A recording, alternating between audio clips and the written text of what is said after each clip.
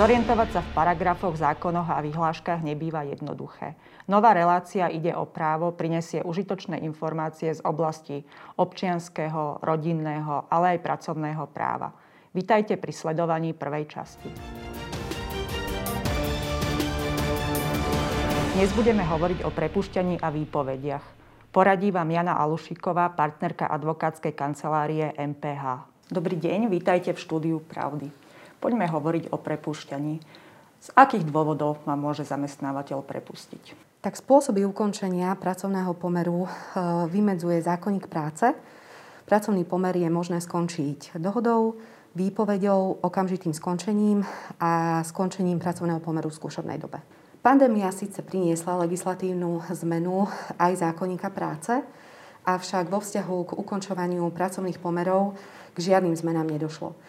To znamená, že zamestnávateľia sú aj naďalej povinní striktne dodržiavať formálne postupy a procesy spojené s ukončovaním pracovných pomerov, tak ako ich vyžaduje zákon, a zároveň tým zamestnancom prináleží rovnaká právna ochrana. Zamestnávateľ si ma zavolá a núti ma podpísať dohodu o skončení pracovného pomeru. Som povinná to podpísať? Takýto postup určite nie je v súlade so zákonníkom práce, takže zamestnávateľia by takýmto spôsobom určite postupovať nemali. Zamestnanec má v takom prípade samozrejme právo brániť sa a namietať spôsob ukončovania pracovného pomeru. Samozrejme, za určitých okolností môže byť dohoda o skončení pracovného pomeru najpriateľnejším riešením pre obe strany. Napríklad v prípade, ak sa zamestnanec dopustil závažného porušenia pracovnej disciplíny, kedy naozaj môže byť aj pre toho zamestnanca tá dohoda priateľnejšia.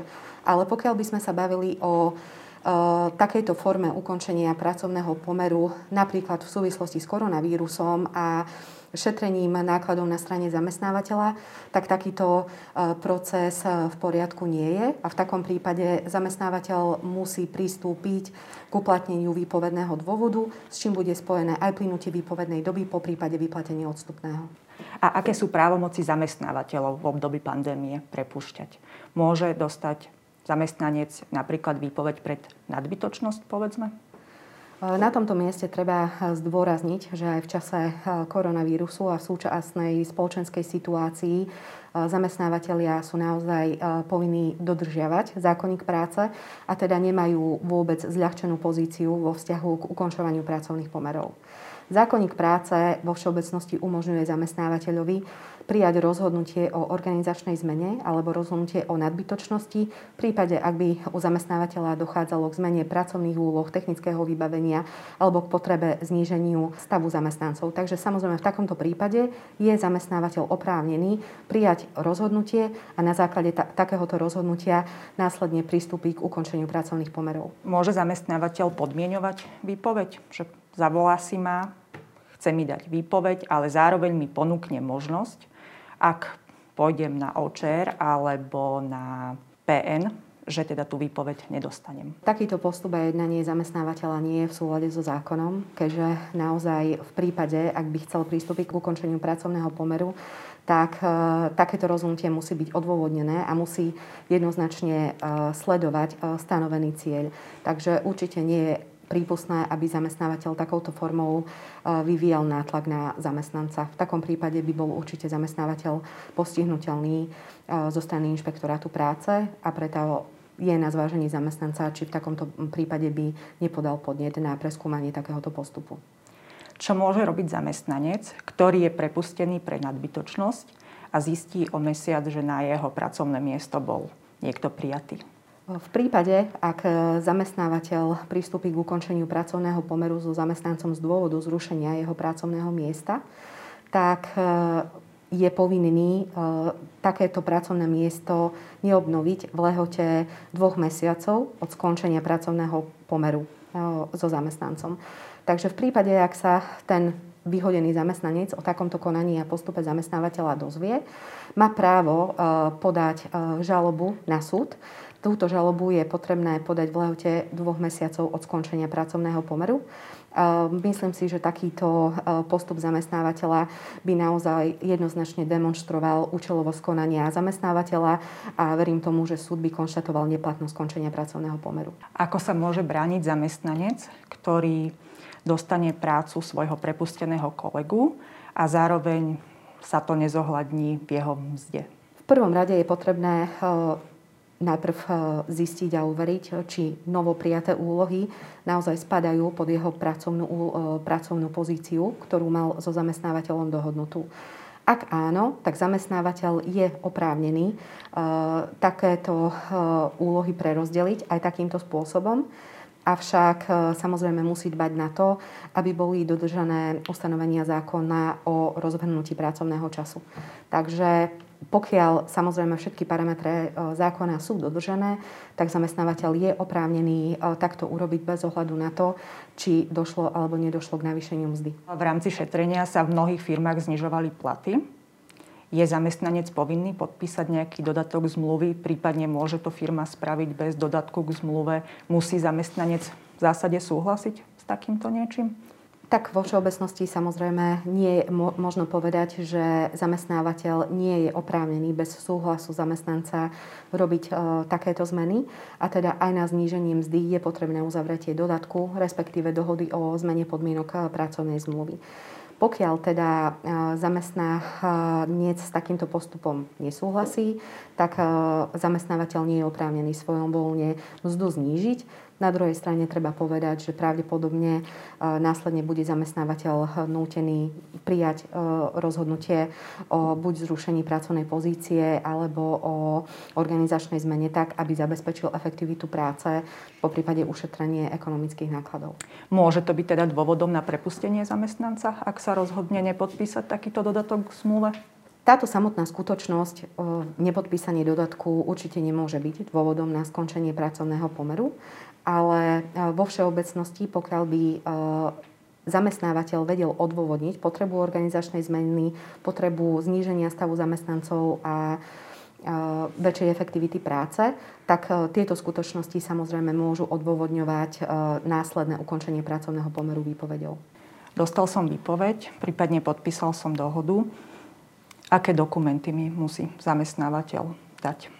Tak zamestnanec má právo žiadať, aby mu zamestnávateľ vydal pracovný posudok a výstupný list. Takže toto sú dokumenty, ktoré je zamestnanec oprávnený žiadať. Pravdepodobne ich bude potrebovať jednak pre sociálnu poisťovňu, ako aj po prípade pre nového zamestnávateľa. Mnohé firmy majú uzavreté tzv.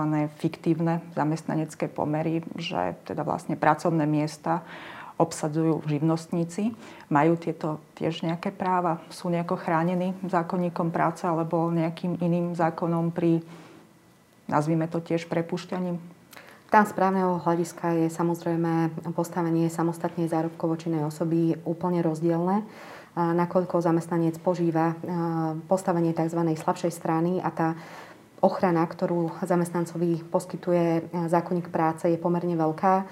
Tak bohužiaľ musíme konštatovať, že samostatne zárobková činná osoba tieto výhody nepožíva.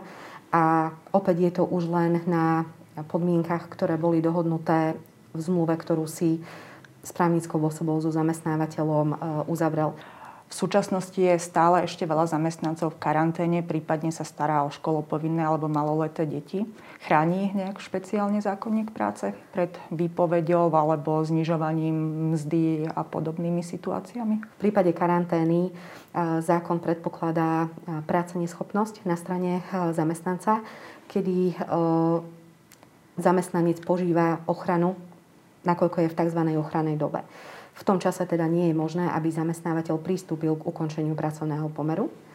Avšak v prípade, ak dochádza k ošetrovaniu napríklad dieťaťa, pokiaľ sa teda nebavíme o materskej alebo rodičovskej dovolenke, tak v takom prípade ide o osobnú prekážku na strane zamestnanca a teda k ochrannej dobe v takom prípade nedochádza. Takže zamestnávateľ je oprávnený pristúpiť k ukončeniu pracovného pomeru.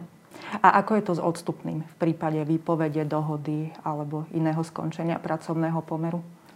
Tak je potrebné zdôrazniť, že v prípade, ak je pracovný pomer ukončovaný výpovedou, tak zamestnanec má právo na dodržanie výpovednej doby, kedy mu bude vyplácaná dohodnutá mzda a zároveň v určitých prípadoch, práve ak by sme sa teda vrátili k dôvodu skončenia pre nadbytočnosť alebo pre organizačnú zmenu, tak v takom prípade by mal aj nárok na odstupné.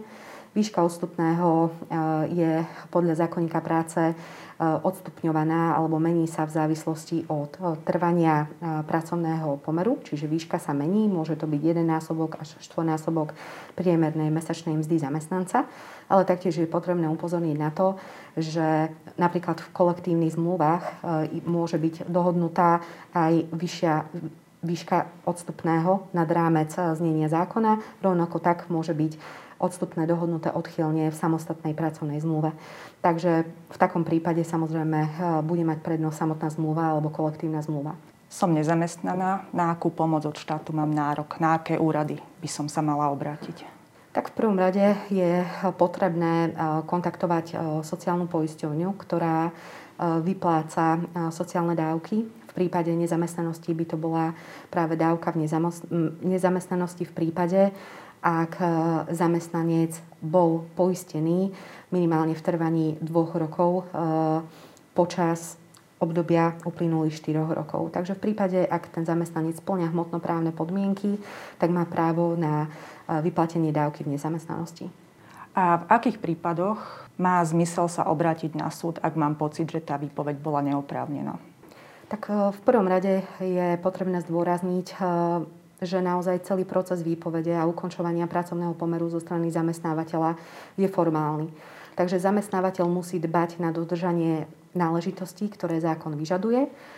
Jednou zo základných náležitostí je práve dostatočné skutkové vymedzenie dôvodu, pre ktorý dochádza k ukončovaniu pracovného pomeru.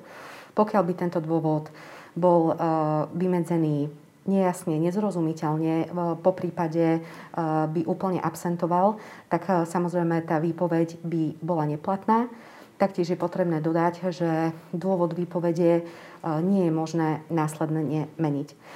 Zároveň si myslím, že zamestnanec by bol úspešný v prípade, ak by vzhľadom na celkové okolnosti u zamestnávateľa alebo jeho následné správanie vedel preukázať, že výpoveď bola účelová. Že napríklad to zrušené pracovné miesto bolo zrušené iba účelovo, alebo že organizačná zmena bola naozaj účelová a nebola potrebná. A teda, že sledovaným cieľom bolo práve ukončenie konkrétneho pracovného pomeru a nie zabezpečenie inej organizácie alebo efektivity v práce. Takže v takom prípade by samozrejme zamestnanec mohol uspieť, avšak tieto skutočnosti by následne museli byť v súdnom spore preukázané. Je potrebné zdôrazniť, že v prípade pracovnoprávneho sporu bude dôkazné bremeno zaťažovať zamestnávateľa. Oplatí sa v takomto prípade si najať advokáta?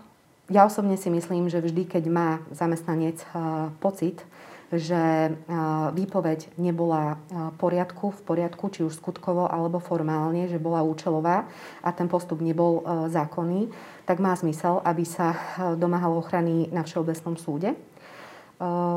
Zákon síce nevyžaduje povinné zastúpenie advokátom, na druhej strane si myslím, že advokát je schopný veľmi rýchlo zanalyzovať situáciu, ktorá nastala a vie veľmi rýchlo možno poukázať na nejaké pochybenia na strane zamestnávateľa a teda tá ochrana zamestnanca môže byť v takom prípade efektívnejšia.